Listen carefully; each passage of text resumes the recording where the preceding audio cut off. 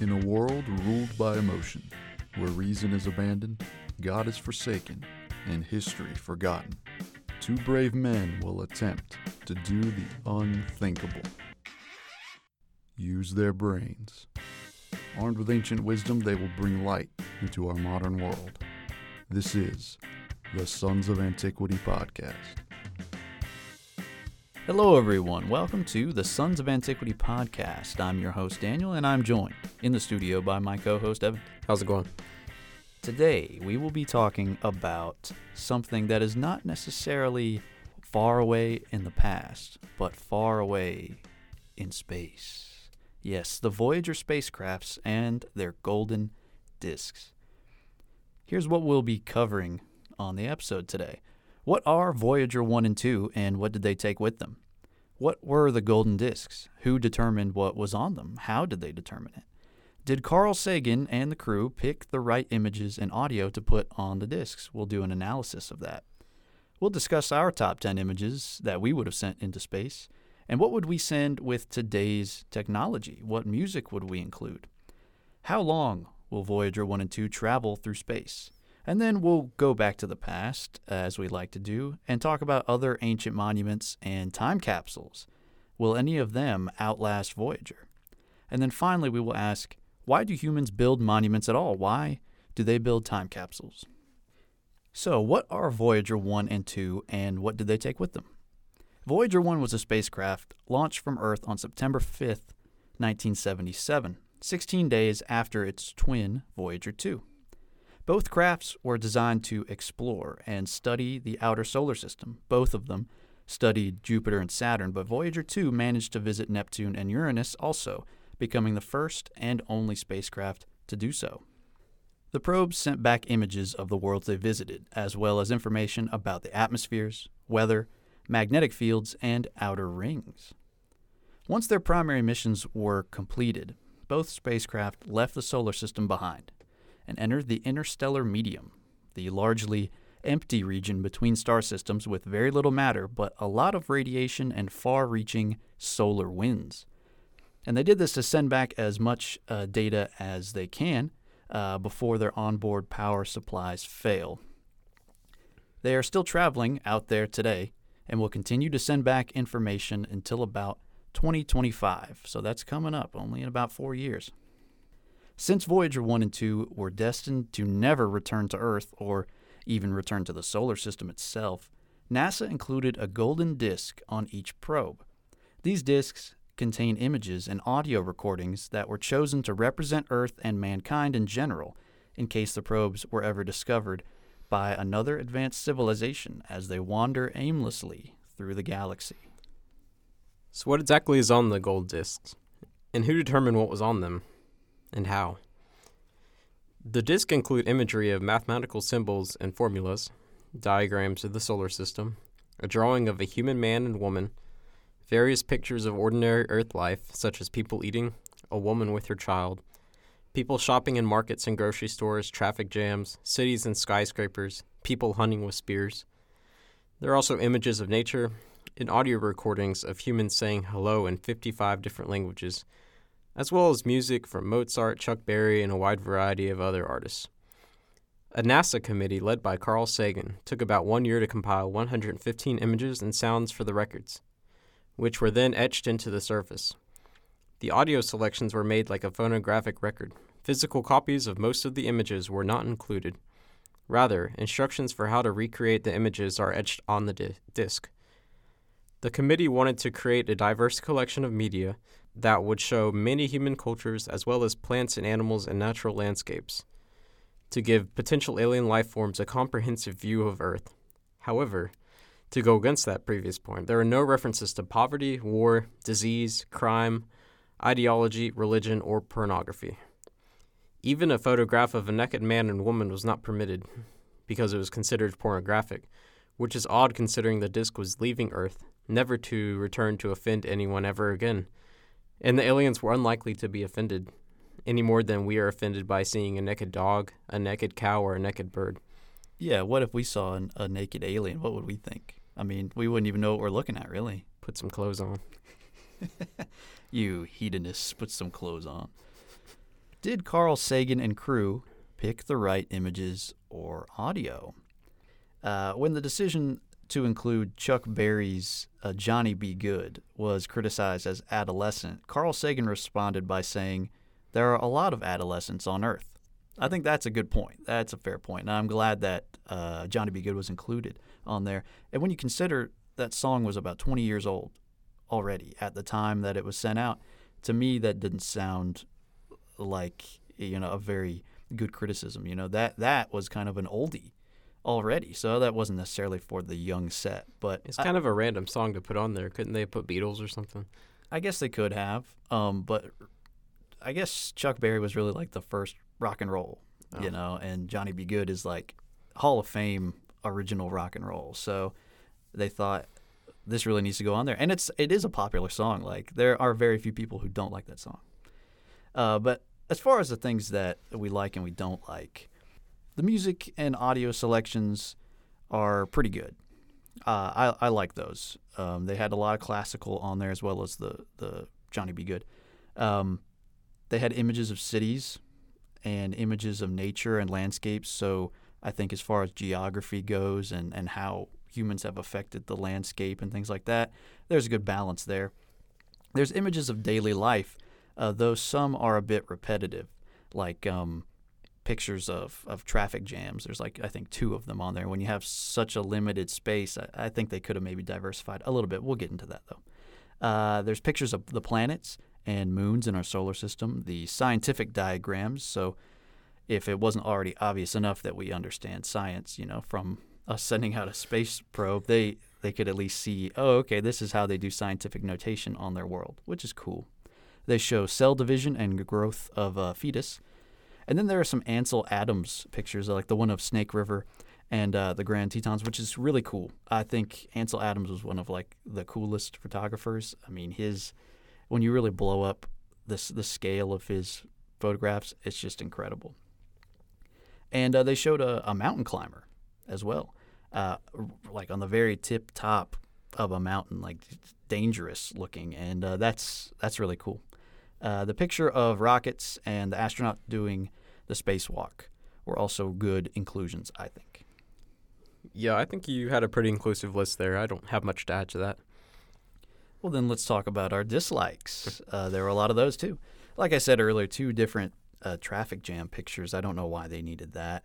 There's a picture of Mars that's pretty grainy. It's pretty bad. I thought that was kind of a waste of valuable space. And the aliens don't really care about Mars anyway. I mean, unless we tell them, hey, this is our 4th planet from the sun. They really have no special connection to it. So why include a bad photograph of it on there? And aliens would know about day and night. It's very unlikely that their planet would be locked and have perpetual daylight. But even then, you would have 2 sides of the planet, a day side and a night side. So they would understand that. And they show a picture of the UN building in day and night, and you didn't need to do that. We could have just done one. We could take out Isaac Newton's notes on the solar system. That only matters to us.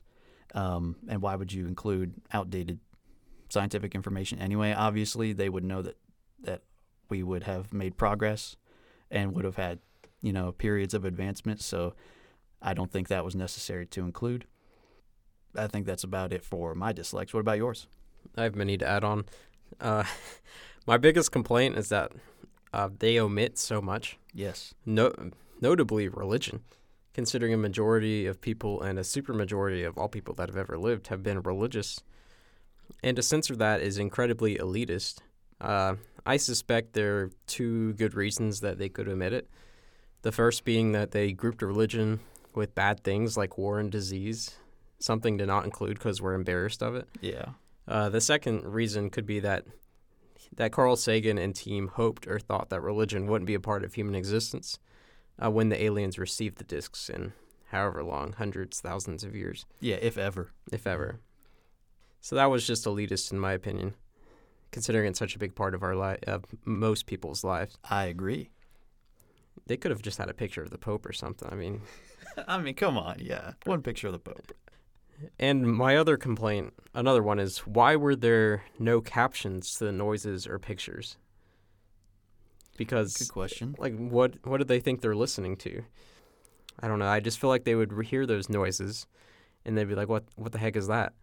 And you're like, "Oh, here's a volcano," but they don't know what they might not know what a volcano is. Yeah, It's just random noises. Like, did they make this in their sound machines to try to, I don't know, do something or? Yeah, they might not be able to determine what some of those sounds were even. Yeah, they could have paired pictures with sounds or something, or a caption. Yeah, I think they could have come up with a way to make a reference sheet to say this is this is that. Yeah, I agree. And another thing is their greetings from Earth in 55 languages, also incomprehensible to an alien and to everybody, anyone trying to decipher what it meant who didn't know any of the languages. Yes. Because they say different things. You know, for example, one of the greetings is just peace. That's Aramaic. Oh. And in Arabic, it says, "Greetings to our friends in the stars. We wish that we will meet you someday." But since they don't know any of the languages, it would be impossible to even know what it means. Yeah, or decipher it. Yeah. Yeah, all these things that they're saying completely different things in different languages. How are you supposed to know what that is? Yeah. Now, do you think maybe it would have been a better idea to do all of it in one language and then send a sort of cipher along? Yeah. Yeah, that would be good. Yeah. So they could at least determine what we're saying and put it all in like one or two or three languages. Yeah. With some form of communicating what words and letters meant. I agree. That's most of my dislikes. So what are our top 10 images that we would send into space if we had control? If we had been overseeing the committee in 1977, what would we have sent out there? And we have some ideas about that, let me tell you. Because I suspect that other civilizations, if they're out there, will be just as good at deductive reasoning as humanity, I don't think there's any reason to try to hide all aspects of our nature from them. In fact, it may be dangerous to do so if we ever meet them. On the one hand, putting war and crime and disease and poverty on display for other beings to see may give the impression that we are not ashamed of these aspects of our nature. This may disturb potential aliens, and I believe that was what Carl Sagan was kind of thinking.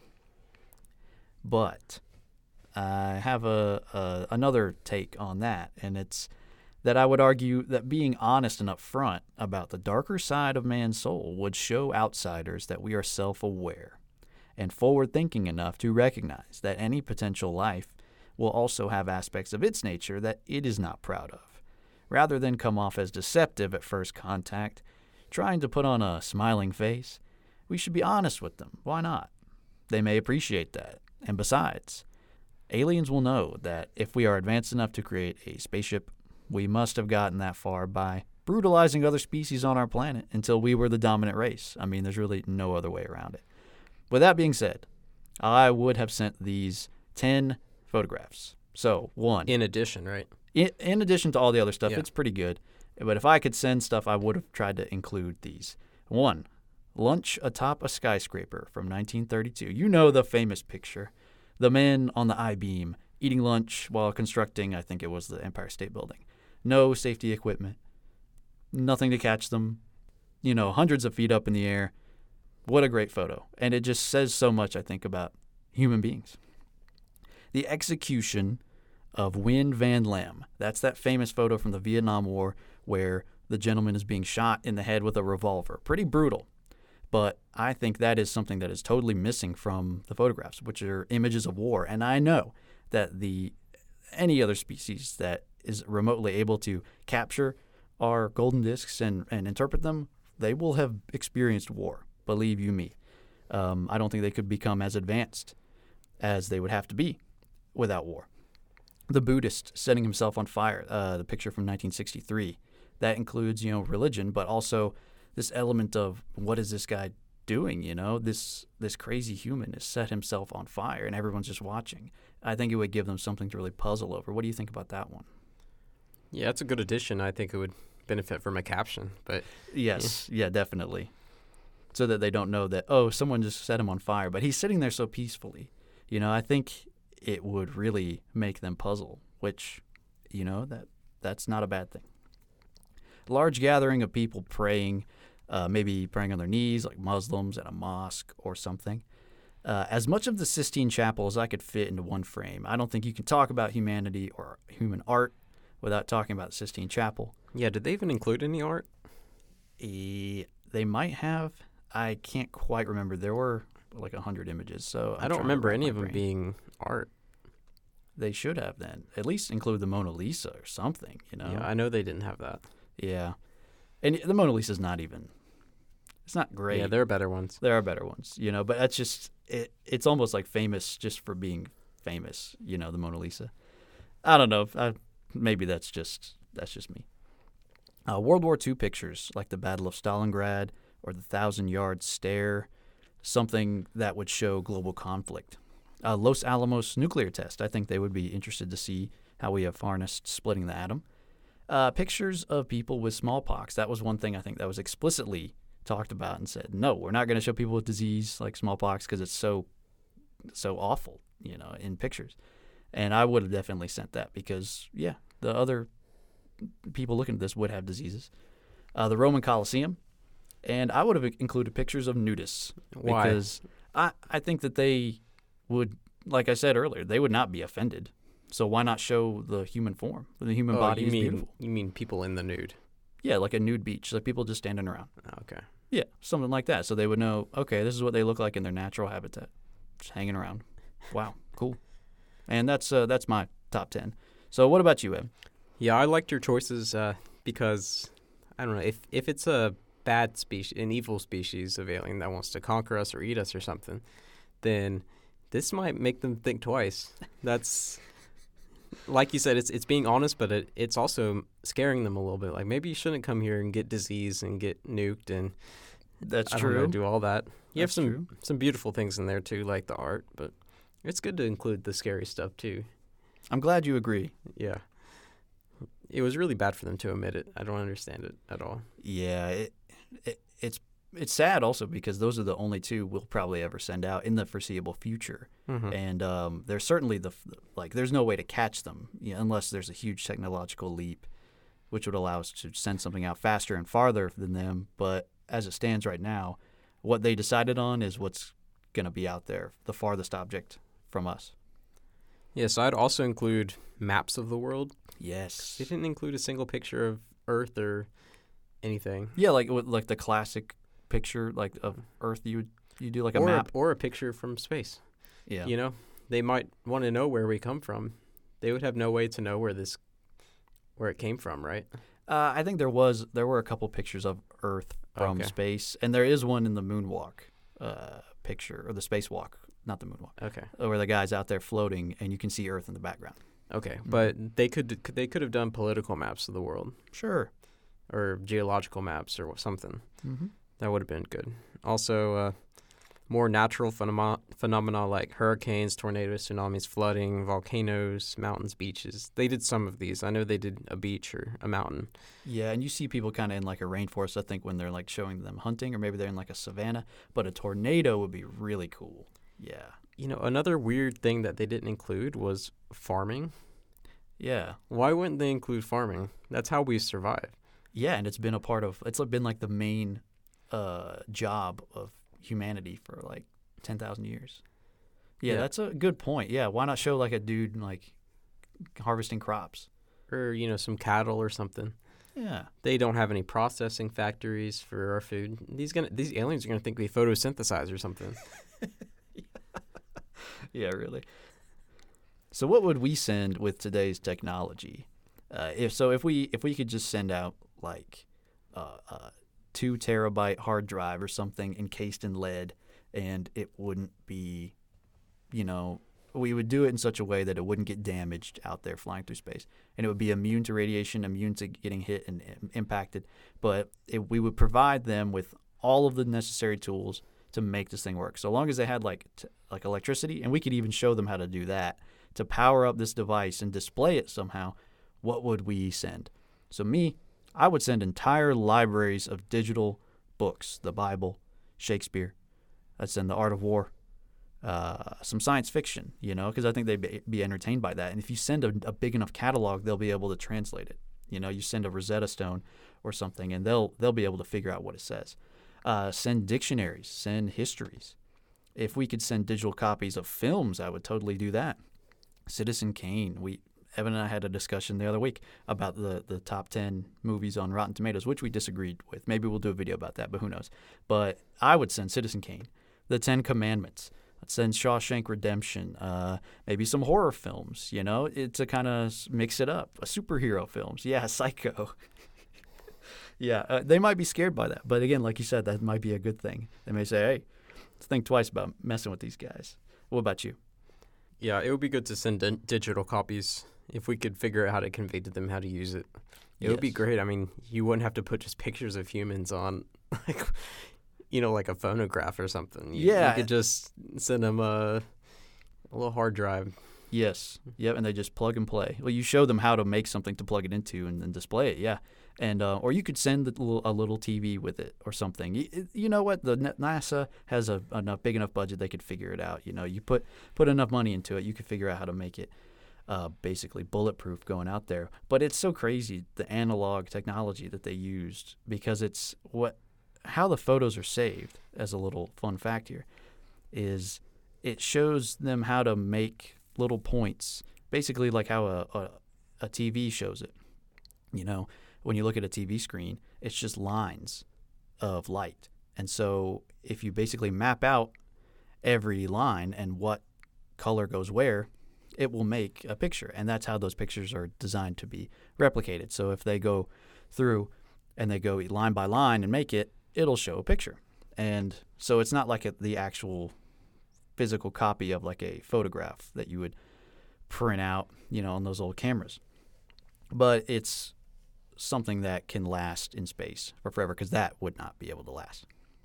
So what music would we include? Evan, what would you include? We need a much larger variety. All they have really is classical music and Johnny B. Good. Yeah. I mean, that's true. I'm a big fan of classical, but there is other music out there too. Yes, there is.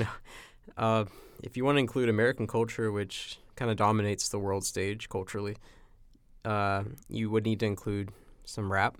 Yeah, I think you would. Country, maybe reggae, other lesser-known genres like hard rock, pop. Like Latin pop is pretty big. You're just from an American perspective. I know there are probably some other guys I don't know because I don't really listen to Hispanic type music. But there's Shakira, or doesn't Pitbull?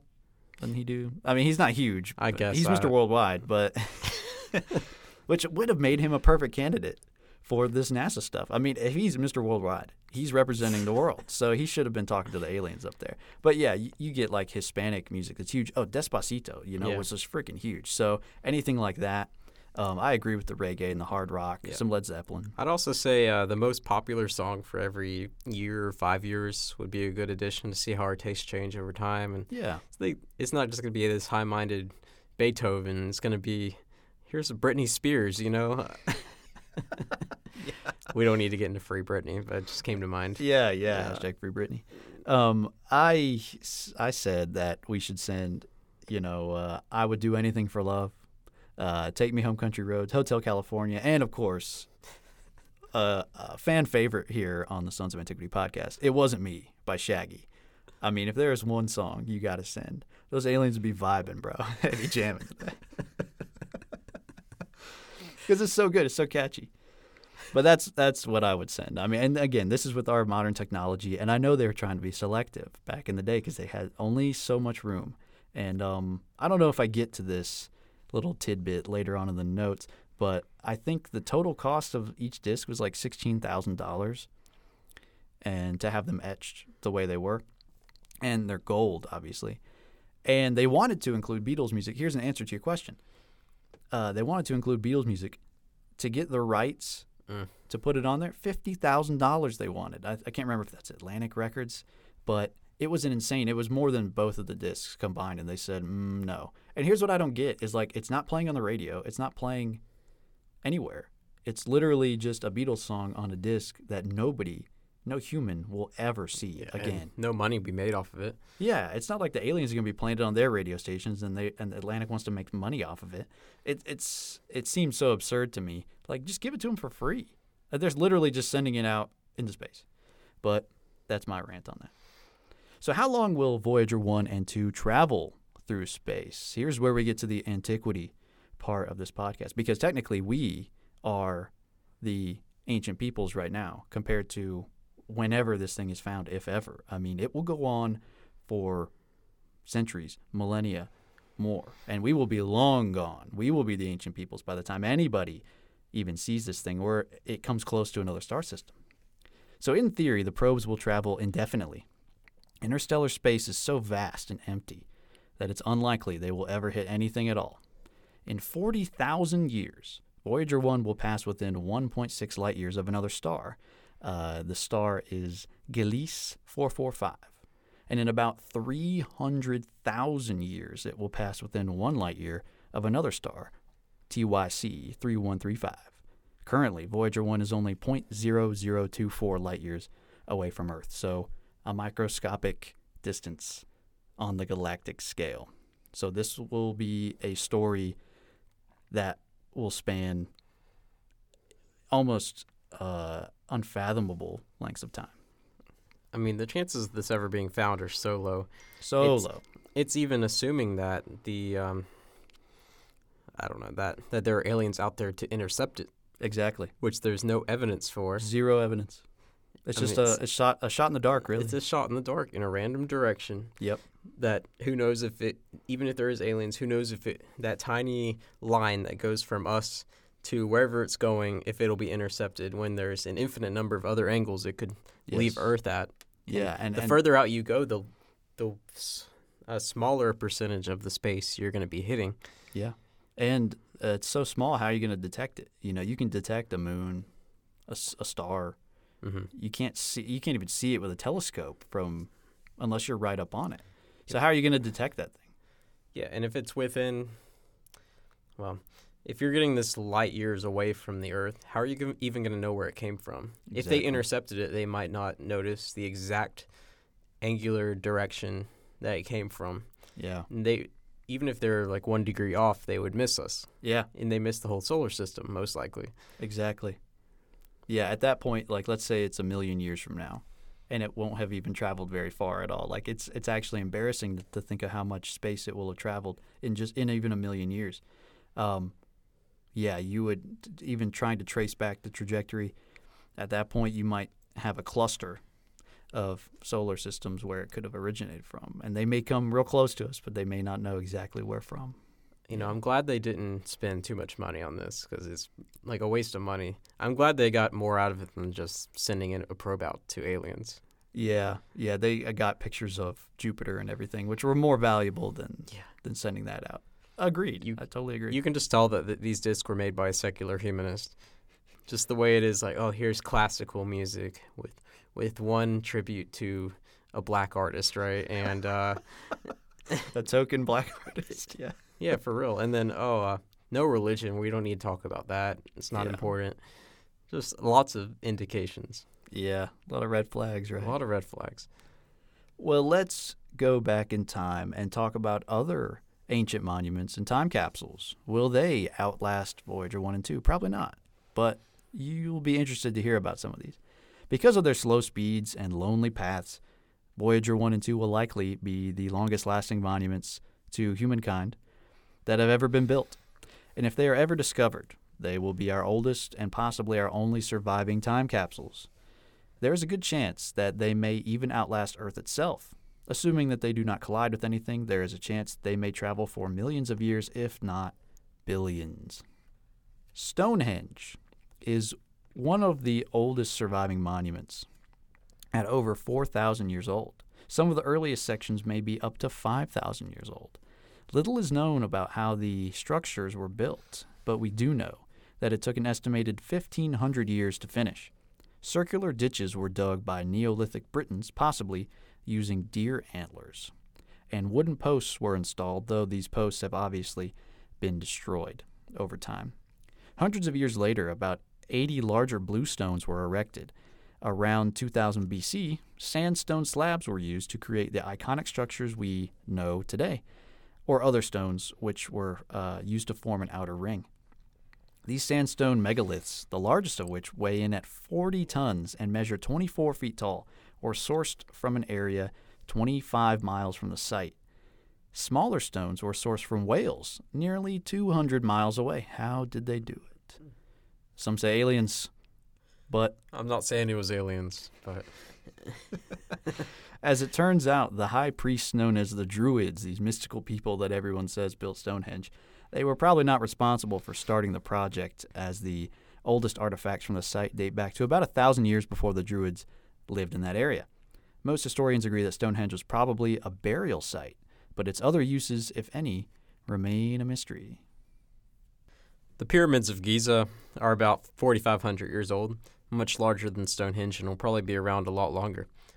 Their dense stone will take a long time to erode, even in the desert winds and heat.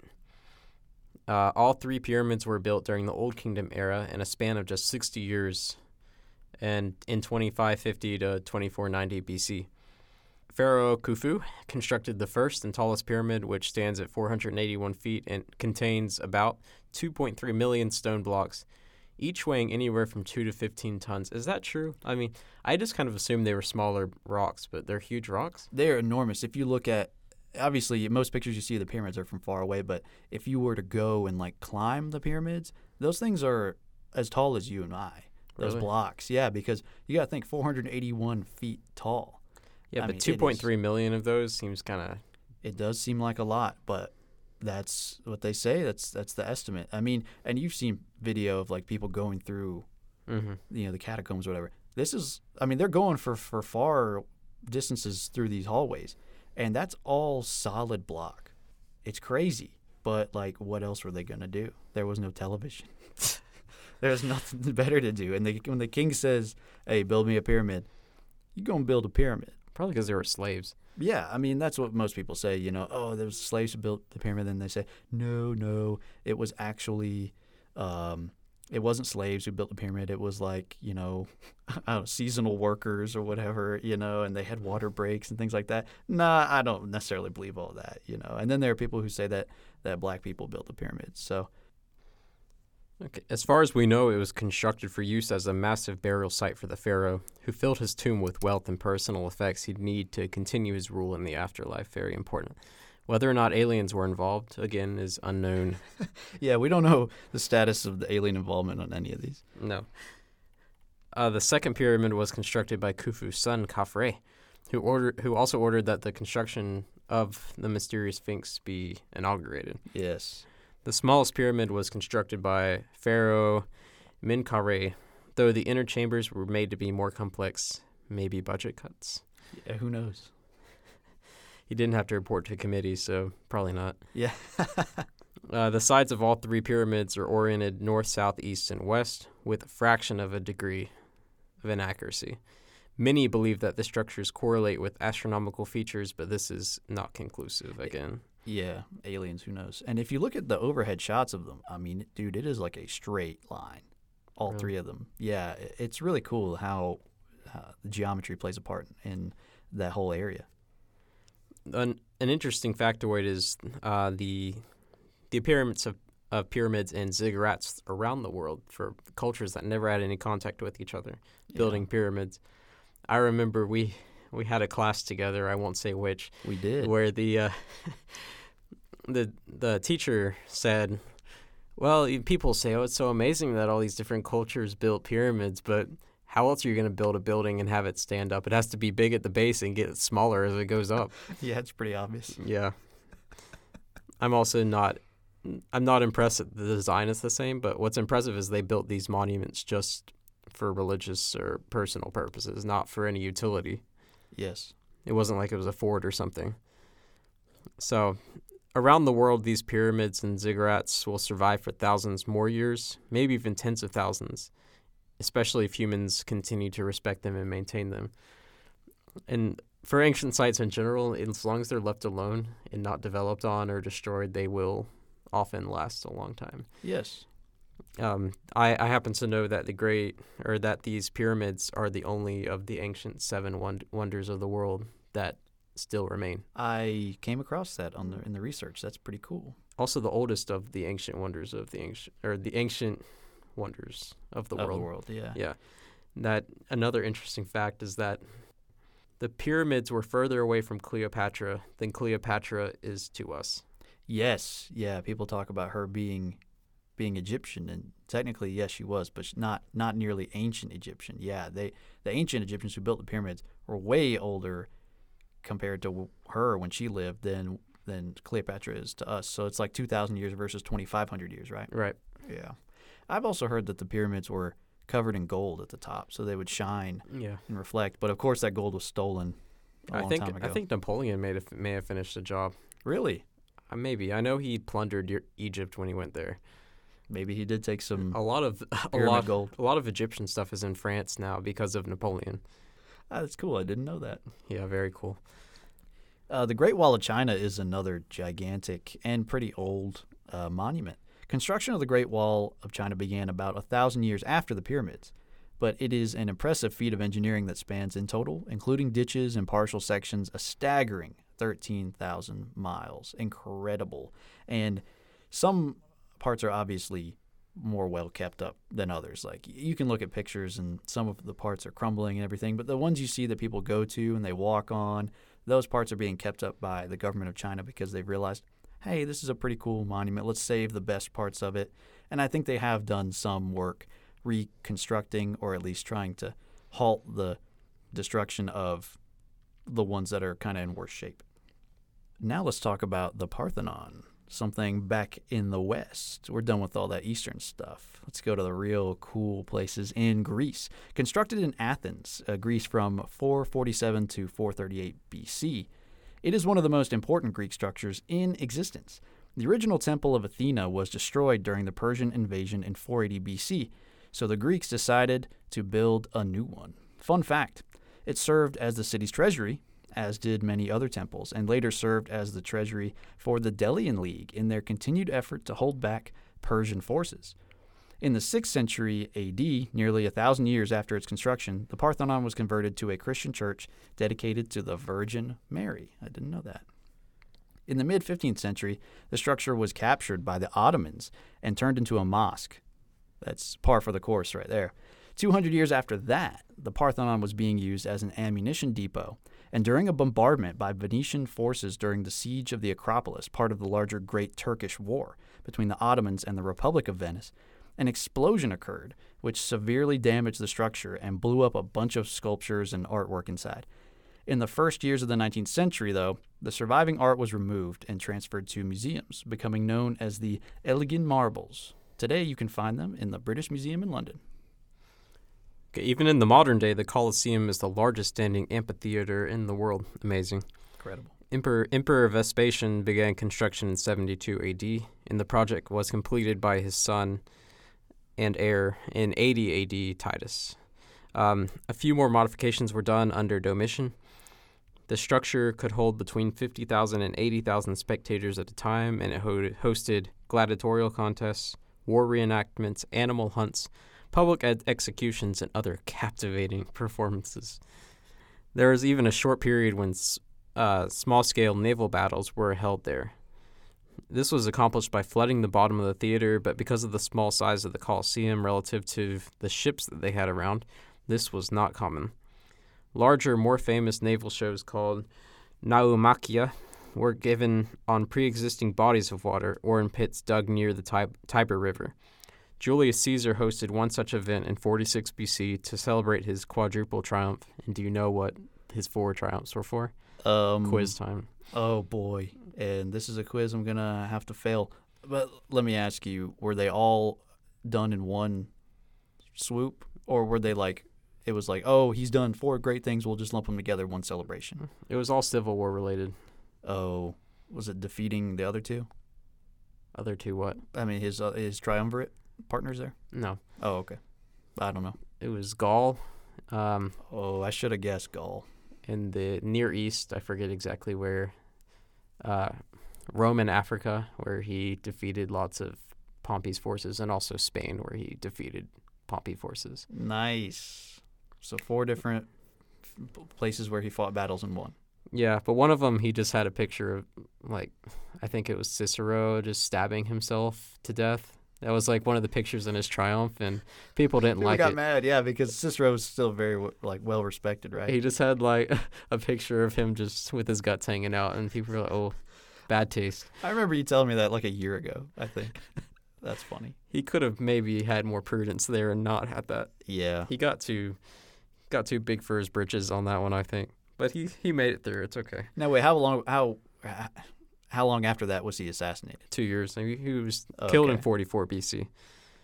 So Augustus emulated this, having a 400 by 600 yard basin dug and filled with water in order to recreate the battle between the Greeks and the Persians. 3,000 condemned men and prisoners of war were forced to fight in the recreation. I mean, I shouldn't laugh, but like it's just so preposterous, the stuff that they would do in Rome. You know, we got a bunch of slaves, we got a bunch of prisoners of war. What should we do with them? Dig a giant moat, fill it with water, and just make them fight to the death. That's what you did back then. Some on a completely different note, the other monuments will be around for a while, but a much less attractive symbol of humanity's achievement will be around for even longer, maybe even outliving man himself: radioactive material. Since uranium and other nuclear elements may have, or do have, such a long half-life, the time it takes for half of the material to decay, it is likely that even hundreds or thousands of years from now there will be evidence of our nuclear fission capabilities. Yep. They put them in little like caves. There's They that tried place to. in Nevada that's full of the spent uranium, Yeah.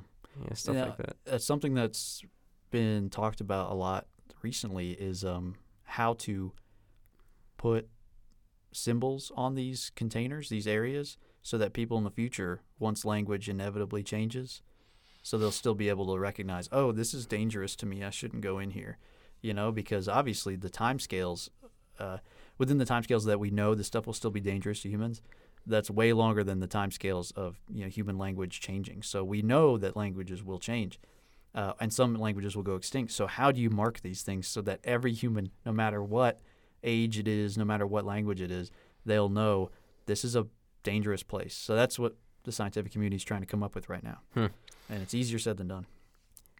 Interesting.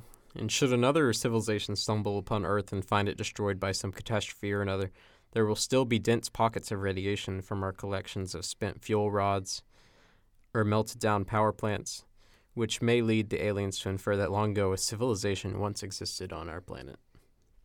It's also fun to look back at these things, or look at these things as time capsules, which teach future generations about the lives and the beliefs of previous generations.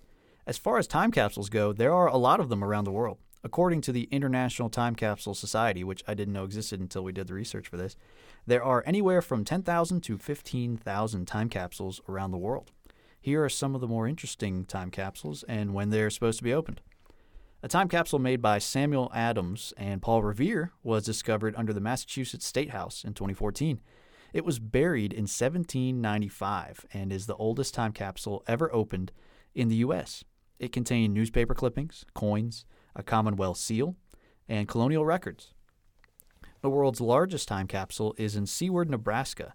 It contains 5,000 items, including a Chevy Vega, and will be opened in 2025. That's coming up, too. Crypt of Civilization in Atlanta, Georgia. An airtight chamber completed in 1940 intended to preserve the scientific and cultural progress of humanity as of 1939. The chamber was inspired by the tombs of the Egyptian pharaohs and is intended to be opened in the year, wait for it, 8113 AD. Time capsules with the latest opening dates include one in Chinook Center, Calgary, Alberta, Canada, opening on New Year's Eve of $29.99. Millennium Vault, Guildford, Surrey, in England, is opening in the year 3000. Now, then, not much will have changed, but we'll live underwater, and your great-great-granddaughter will be doing fine. Evan, do you get that reference? Nope. It's a Jonas Brothers song. Flushing Meadow Park in New York, two different time capsules installed 26 years apart, both opening in 6939. But why not 6969, I ask? Why not? And of course, the aforementioned Crypt of Civilization in 8113. Now here's my personal favorite. A film called 100 Years. It's starring John Malkovich, and it's sealed in a high-tech vault behind bulletproof glass. and is scheduled to premiere on November 18th, 2115, when the vault will automatically open. I intend to be wheelchaired into the theater at the ripe old age of 121 to see this film. So buy your tickets now. I'm buying mine now. I'm going to go see this movie. Now, why do humans even build monuments, and why do we build time capsules? What do you think? Well, the monument thing, I think you touched on it earlier. It's a lot of it, most of it, for religious reasons. Whether it's some of the temples south of the border where they would do human sacrifices, or it's the Egyptians building it as a way to bury their leaders, the pharaohs, or any of these other places where it's just sort of a tribute to the gods themselves and doing the will of God or the gods. And that's definitely the main reason why we do that. Now, as far as time capsules, I think we just there's a certain novelty about it. Humans like to learn about the quaint little things that went on in life and that were part of life in years past, even centuries past. And we just enjoy that type of thing. It's the little things that matter a lot to us, and that's what you can hide and keep safe in a time capsule. And we just like the novelty of it, I think. There's just something really human about it. It's just like actually reaching out and being able to touch and hold something that people held a long, long time ago. It's something special about it. What about you? I think monuments are not self-centered, but time capsules are pretty narcissistic. Like, oh, we're doing great. We want you to know what we did in the future. We want to be remembered for all of our stuff. And they're kind of cool, I guess. Mm-hmm. I've never been, privy to one, but... You never made one? Nope. Maybe we should for this podcast. So the official Sons of Antiquity time capsule. It'll maybe be a monument in the future. And people will flock to it on the day that it's supposed to be unearthed. Even better, we'll just have a podcast episode that we release in 50 years when we're huge. That's a really good idea. Let's do it. And let's do it. And we'll figure out a way to save it on a I say a thumb drive, but honestly, in 50 years that may be obsolete. People thought, "Oh, VHS, never going to get better than this." And now you couldn't even, if we had buried a VHS, we wouldn't be able to watch it now, probably. We'd have to go to some specialty place in order to watch it. But I think it might be safe that USB technology will be around for a little bit, so maybe we could try that. I would like to do that. I think that's a funny, cool idea. Let's do it. Anything more you want to add to that about time capsules? I think we've covered it. All right. So what are the takeaways? Everyone has a different idea about what represents humanity. That's pretty obvious. Despite this, the human race has managed to cooperate to an amazing degree and has managed to build some really incredible things, many of which will still be around for thousands of years. Voyager 1 and 2 are the farthest reaching man-made objects to date and may always be. No matter what happens to mankind on Earth, there will always be evidence that we were here. It may be buried under the earth or lost in the stars, but it will be here. Now, here are some lingering questions. Will Voyager 1 and 2 ever be intercepted? What will the aliens think of us if they do intercept it? Well, I think we already talked about how it's unlikely they'll be intercepted, but what will they think of us? I don't know. I think that depends on their predisposition or how they are. I think they'll see a lot of similarities. I think they won't be able to help but see, real recognize real, I think, at the end of the day. And the aliens will realize that we're pretty real dudes. We did it. We sent something out there. And if only for a minute that we just we're a flash in the pan, still they'll, I think, have a lot of respect for that. I would hope. What about you? I just don't think they'll ever be intercepted, so I won't answer the second part. You don't think, even if they were, you don't think it'd be like Independence Day? They come and they just destroy us and shoot lasers? It does bring up an interesting question, because I was on their website, the official website for these discs. Oh, I thought you meant for the aliens. No. Oh, dang. And it had an FAQ section. One of the questions was like, aren't you just inviting our invaders to come here and kill us or eat us or whatever? And they said, while most scientists applauded our effort, there were some detractors. Like, some Nobel laureate actually came forward and criticized it for that reason. Well, this is a bad idea. Like, yeah, you're inviting you're inviting these superior aliens to come and conquer and kill us. Mm. But their response on the website was, we already send out so much radiation through our technology that they would already know we're here. Yeah, our radio if they were privy to us. Yeah, they've been propagating out there for a while, way faster and way farther than anything that we can send out. I don't even know why we'd want to talk to these aliens. We're doing okay. We don't need to talk to these. It's just more risk to our existence. I guess so, but if we're able to talk to them via signals and there's no physical way for us to travel through, that we're pretty safe. That's assuming that there's no physical way that we can come up with or they can come up with to travel faster than light. Yeah, I don't think it's really anything to worry about. The idea of, the mothership comes here and it destroys us, that's science fiction. I don't think realistically, I don't think there's actually a way to travel faster than light, sadly. As much as I'd like to hope for that and believe that, I just don't think it's possible. So even if we get in contact with them, they're 100 light years away. The threat to us is zero, absolute zero of them coming over here. So it would just be an interesting way to have pen pals across the galaxy, and that would be cool from a scientific perspective, I think. No different than studying biology, learning about different species. It'd be the same thing to me. Now, if we figure out how to travel faster than light, as I said, was just impossible, but maybe it is possible. If we can go that fast, do we leave the probes alone? Or do we capture them, bring them back as artifacts in a museum, and send out larger, faster, more complex time capsules in their place? What do you think we would do? I don't think it'd be worth it to go capture them. Just let them keep going out there. That's what I think. Yeah. And just send new ones out if you really want to keep wasting money on it. Send probes out to do actual science and not try to intercept some imaginary, organisms that we'll never find. Yeah. What I just kind of thought of, have you ever seen 2001: A Space Odyssey? No, I haven't actually. Okay. Kind of strange movie, but there's a scene where they go to the moon and they find this thing on the moon. It's called the monolith. It's like this jet black structure. It's like maybe 10 feet tall, about 2 feet wide or whatever. It's just a prism, perfect prism.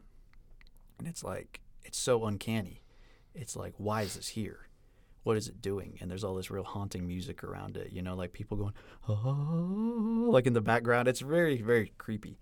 And that would be, I think, a better use of our time, to put objects out there on planets already that are obviously man-made as like a signpost to say, we were here, this way to Earth, because you're more likely to find a planet than you are a probe flying out there, right? So if we're saying okay, we want people to find us, well, as a lot of time goes by, they're not going to know where we're at, so we have to kind of give them directions. So what if we just used our technology, if we're able to go that fast, and plant a flag on every planet we see and send out a signal, and it says this way to Earth, because if at that point we'd be masters of the universe. If we could travel faster than light, we could go anywhere, do anything, mine anything, get any resources we wanted.